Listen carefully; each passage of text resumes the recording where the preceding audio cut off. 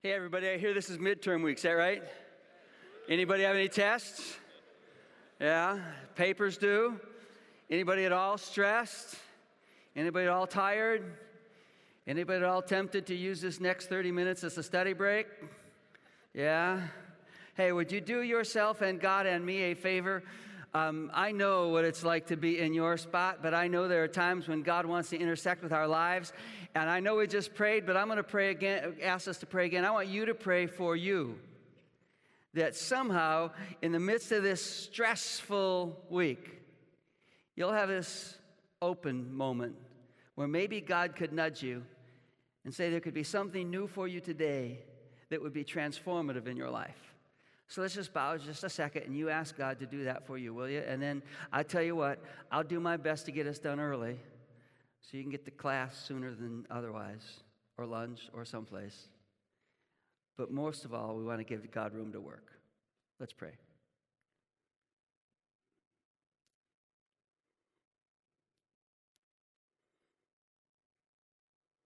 And we ask that in Jesus' name. Amen. I'd like to take you back in time. Back before I had this little badge that says John Bray, Dean of the Chapel. By the way, somebody last week said, I know he's the Dean of the Chapel, but I don't know his name, so it's John. In case those of you who care. Those of you who don't care, it's still John. And it was back before I wore a sports jacket, because back then I only wore a suit jacket to church on Sunday, because that's what you did at church on Sunday, but I never wore a sports jacket any other time. In fact, I wasn't even wearing a collared shirt. I was wearing a gray t-shirt and blue jeans and running shoes, because that's what I wore to class most of the time. This was closer, except a whole lot less wrinkles and a little bit more hair. And I was a guy with a problem.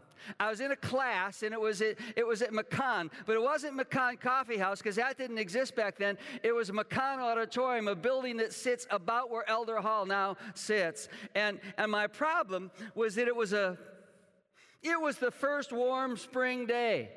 About 75 degrees, the end of March, 1st of April sometime. I don't remember the exact date, but I do know it was the first really warm day. And I had a class in McCon, and they had pews, and I had my assigned spot. And a buddy of mine said, you want to go golfing?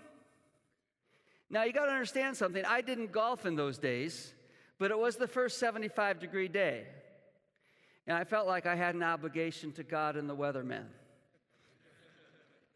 The only problem was that this was a class that was just practical stuff. How to do weddings and how to do funerals and how to lead board meetings and what do you do if you go to visit someone in a hospital. And I was a pastoral ministry major, so that seemed to make sense that I should know those things. And there weren't any tests. They just brought pastors in as guest lecturers. Your grade was based entirely on attendance. If you could miss 3 and still get an A, and then you've missed 6, more than 3 went to a B, and more than 6 went to a C, stuff like that. And I'd already missed all the classes I could miss and still get the grade I was willing to get. But it was 75 degrees. And so what I did is I told my buddy to wait for me, and I went in, and I took my assigned spot in my pew, guys on either side of me and people in the row behind me and the row behind that and the row behind that. And I waited until the guy in the balcony took attendance. Then the prof turned around to start to write on the board, and I slid out of the pew to the floor. Stunt double.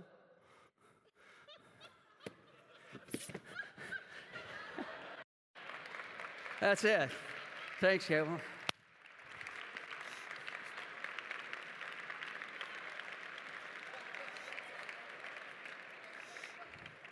And I crawled under the pew, made my way out of the check, got to the back, looked around, noticed no one was watching, went out, went golfing, and I confess,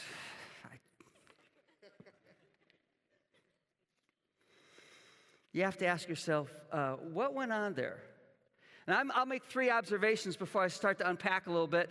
Number 1 is most college men are only one step away from stupid most of the time. And in fact, I don't even know if I need to use the word college as a modifier. Many men are just one step away from stupid much of the time.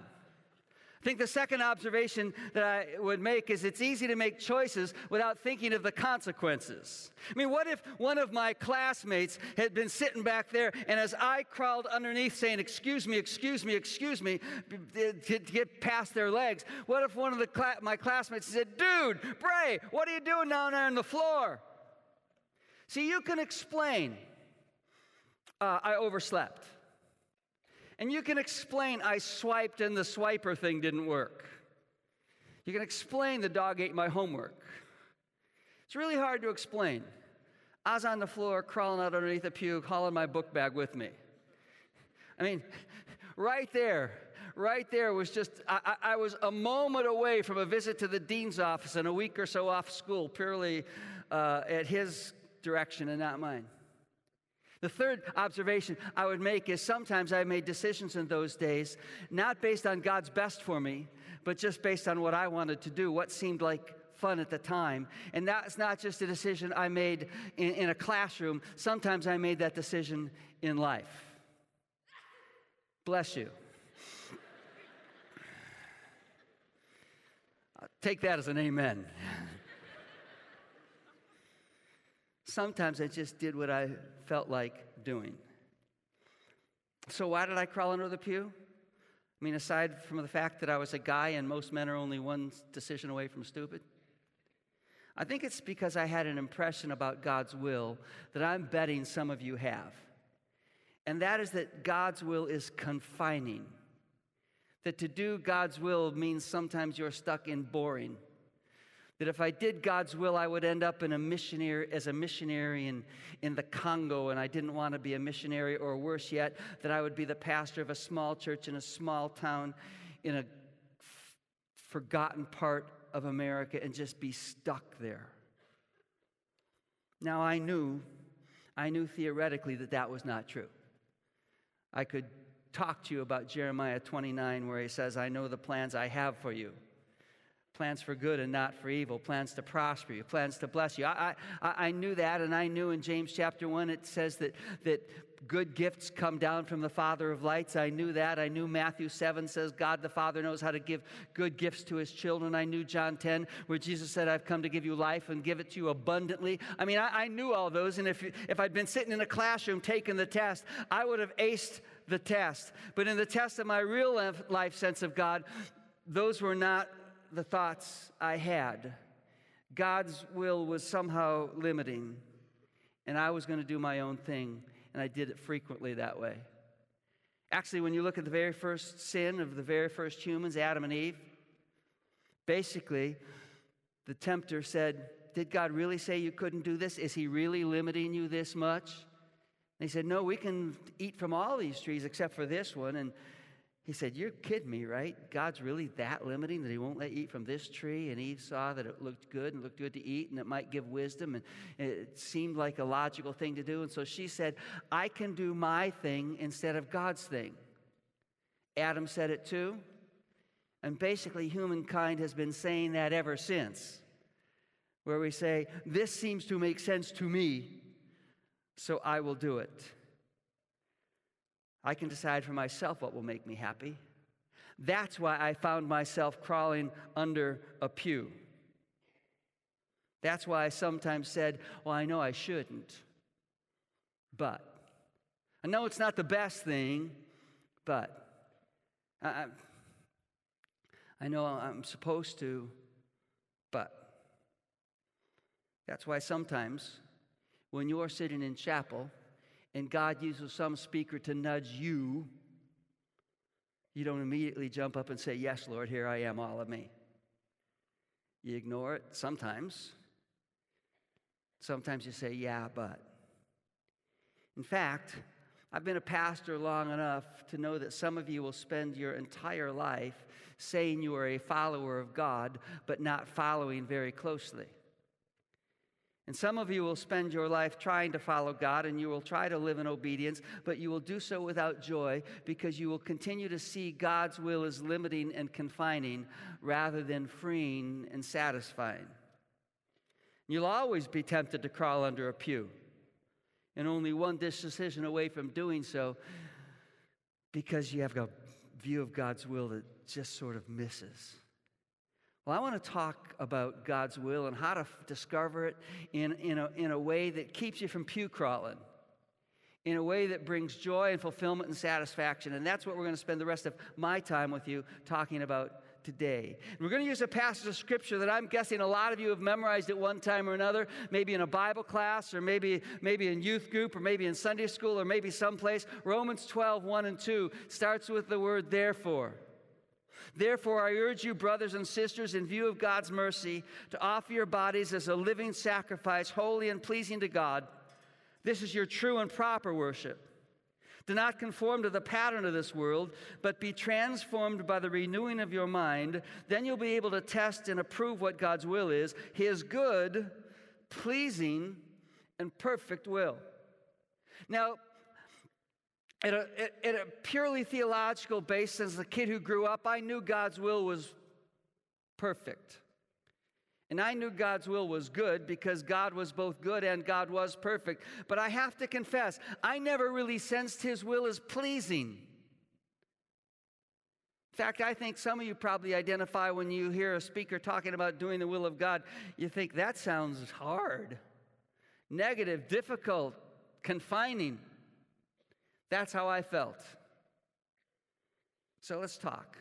Paul starts with the word therefore. Anytime in the Bible you see the word therefore, you look at the verses and chapters before it to see what the therefore is there for. And so the first 11 chapters of Romans talk about mankind's fall into sin and God's plan of redemption.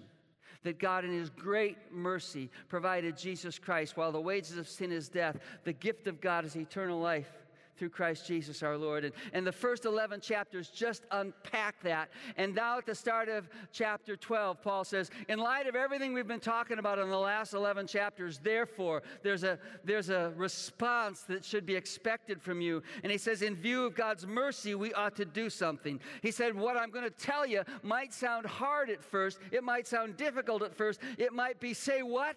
But in view of God's incredible mercy and love for you, it makes sense.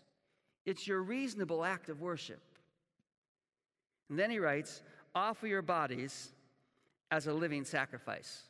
Now, the people he was writing to would have immediately had a mental picture. They wouldn't have pictured a folding table. They would have pictured an altar.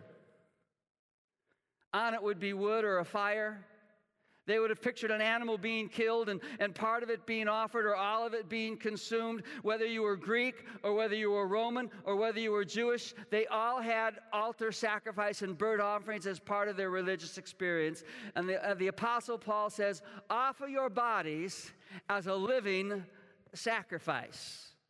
I'm all in for God. And that's what Paul writes. And that says, that just makes incredible sense. Let me be honest with you. If you have a pew-crawling mentality, it does not make sense. It makes sense theoretically, but not emotionally to you. It sounds risky to be all in for God. But in view of God's mercy, in view of His amazing grace, in view of His love, it makes sense to trust Him because God only wants the best for you. And sometimes we're ready. Sometimes there are moments where our desire, our eagerness, our hunger for God is intersected by the Holy Spirit. And He says, now's your time to say yes. And He nudges you and you say, yes, here I am. All that I know of me, I give to all that I know of you, and I'm a living sacrifice. But Paul knows something. Paul knows that this offer yourself as a living sacrifice is a decision that you make in a moment of time, but it's lived out one day at a time. It's one big decision followed by a lot of little decisions. One after another, after another, after another to obey. A friend of mine once told me, and I don't think it was original to him, but it's stuck in my mind that the problem with being a living sacrifice is you have the tendency to crawl down off the altar because you're alive. Maybe you've experienced it. You've said, God, I'm all yours. I'm completely yours. My feet will go where you want my feet to go. My hands will do what you want me to do. I'll guard my mind. I'll think pure thoughts. And you're saying, I'm this sacrifice. And all of a sudden the tempter comes along and says, hey, there's a party off campus. You ought to go over there. And you go, that does sound good. Or you're sitting at McCon and you look over and on a table is something you've always wanted and it's just sitting there and nobody's come back for it and nobody's come back for it and nobody's come back for it. And the tempter says, you could go pick that up and you could take it into the game room like you're taking it to Lost and Found, but then you could just keep walking and your hand wants to pick it up. Or your roommate uses his computer or her computer to go on a website you shouldn't go to. And your mind says, just take one look one time. And pretty soon, you're down off the altar, doing your own thing. And you were a living sacrifice, but you're not now. Can you identify with that at all? Because I can. That was my life. Little by little by little, saying yes to God, then doing my own thing, saying, I will do what I want to do when I want to do it, and I'll be okay. And Paul says, do not conform any longer to the pattern of this world. You need to understand that offering yourself to God as a living sacrifice is not just a chapel time decision. It's lived out in daily commitment. I grew up in a do not conform to this world church. And it seems to me that much of my life was spent hearing, don't do this, and don't do this, and don't do this, and don't do this, and don't do this. Real Christians don't. And then they had this list that they gave us of things we weren't supposed to do. And the heart behind it was okay because they wanted to protect us. It's just rules don't have the capacity to change the heart. And when you're a pew crawler, they just create resistance. Now, this is not part of Paul's scripture, but I think it's an observation I would make. Some of us, as we live in this Iowa environment, there's part of it that is a don't do rule place as well. We sign an agreement, a community agreement, as we come to live in this community that we will not do this thing and we will not do that thing and we will not do this other thing. There's some of it that's a don't conform to this world environment as well. And I understand that. It's an agreement we come together to try to focus on the right things. But rules don't have capacity to change the heart. That's why Paul writes, be transformed by the renewing of your mind. Not just say, I won't, but let God do something in you that causes you to start wanting to do what you should do, what you want to do. See, there's a risk in allowing the prevailing worldview to shape our thoughts and our minds because the worldview is different than God's view, and it shapes us into a mold that doesn't live for Christ, and there are a lot of consequences for not living for Christ. Now, while Paul doesn't exactly talk about it, I think there's a little bit of a risk of living on a campus like this or living in a real Christians don't do this church because we get conformed to that environment and we can be conformed as rule keepers and yet not have a transformed heart. That's why maybe you or some of your friends who in high school were struggling with faith and living a life that was inappropriate for someone who called themselves a Christ follower because they were hanging out with a world culture, went to youth camp, and in youth camp made decisions and had a fabulous experience and said, my life's going to be different completely. And then they went back to high school and everything went back the way it was because they weren't transformed by the power of Jesus Christ. They were just conformed to the rules that went on at youth camp. And that happens to some of us here. Where we say, I've got to follow the rules because I don't want to get in trouble and this and that. But unless we get to transformed, we'll never discover God's will is pleasing. We never will. And unless we get to transformed, We'll always be tempted to be pew crawlers, to say there's got to be a way that I'll do it my way. It seems more satisfying. So how do we get to transformed? That's the big question, isn't it? And the answer is, I'm not really sure.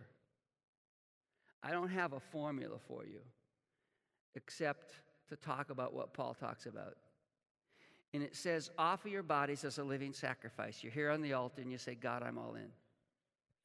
And then don't be conformed. Make a decision that says, I'm gonna live with a value system that's not a world value system.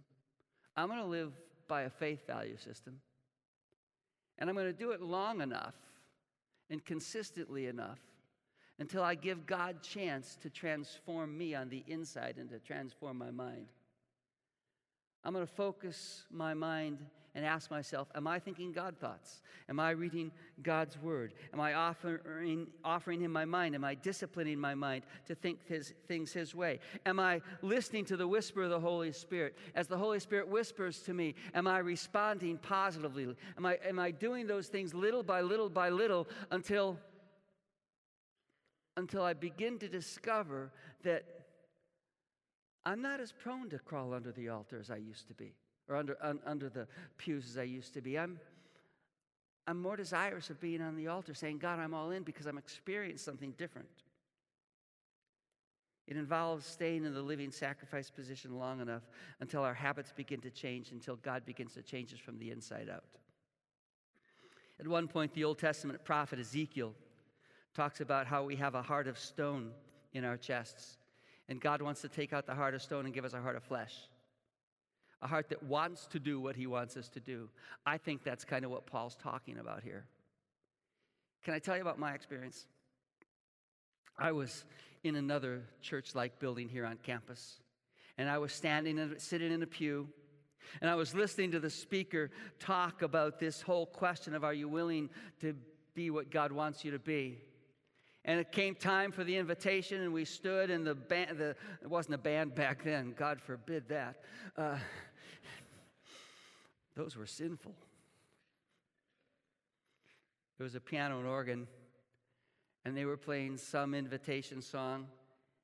And he said, are you willing? And students left their pews and flooded to the altar. And I just stood there. I would not move. And I wouldn't move because, quite honestly, I had told God I was willing to do what he wants me to do 100 times, 200 times. I don't know how many 100 times. Again and again, sometimes at an altar, sometimes at a devotional time, only to prove myself unwilling a day later or 2 days later or an hour later. Found myself back into that mold of that felt like pew crawling made sense. And I said, I will not go to the altar unless I know I can say for sure I'm willing. And I stood there, and they sang, and they sang, and they sang. I think we probably sang 512 verses. Not really, but they just kept singing. And I don't remember the conscious decision I made. I really don't. I remember standing there, and the next thing I remember in my mind is being out in the aisle, walking down the aisle towards the altar. And as I came towards the altar,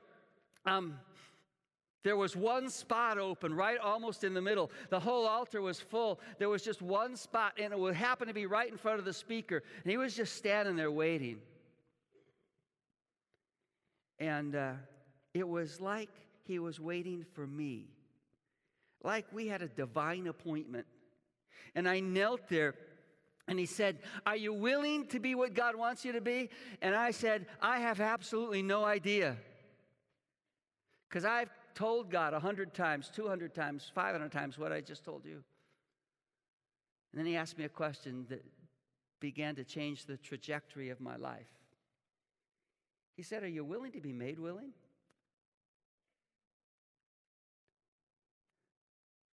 I could say yes to that. I'm willing to be made willing. I'm tired of pew crawling. I would love to tell you from that moment on, I never crawled under another pew. Well, physically, I did not. But spiritually, I sometimes did. But something happened in that day that began me on a path of breaking old habits and learning new ones. A path of falling more and more in love with the Lord, experiencing His will as good, perfect, and pleasing. And here's my guess. My guess is there's some of you who are ready to make that decision today, that you're just tired of pew crawling. And you've told God before that you're willing, and you just prove yourself again and again not. But the God Spirit is nudging you right now. And you know this could be your time. And I know that there are tests waiting us. And I know that there are papers to be written. But I know there's nothing more important than getting the God part of our lives right. And we've got plenty of time. So here's what's going to happen. The worship team is going to be singing with us. We'll sing with them. And we're going to stand. And I'd love to invite you to come and pray and say, God, I'm all in. Living sacrifice time. And if you say, I don't know if I can say that, but I'd love to, I'd invite you to come and kneel and just say, God, I don't know if I can say it honestly, but here's what I can say honestly. I want to be able to say that. And this could be the moment that your life begins to change. So I'll pray for you. And I'll pray that God nudges you and you say yes. Let's stand together. Lord Jesus, here I am, Lord, on the altar, all yours. Dozens of you are making that decision. God loves it when we respond to Him. He wants the very best for us. Now our decision is, what do I do later today and tomorrow and the next day? And it's to continue to say, Lord, here I am. Whatever you want, I'm yours. Lord, we bow before you now. We lay ourselves down before you now. And we ask that you do something in us that begins to transform us until day by day, week by week, month to month, we begin to look more like Jesus. And other people might look at us and say, there's something about him that reminds me, oh yeah, it must be Jesus. We ask for that in your name. Amen. Now go and live a life like Jesus designed you to live.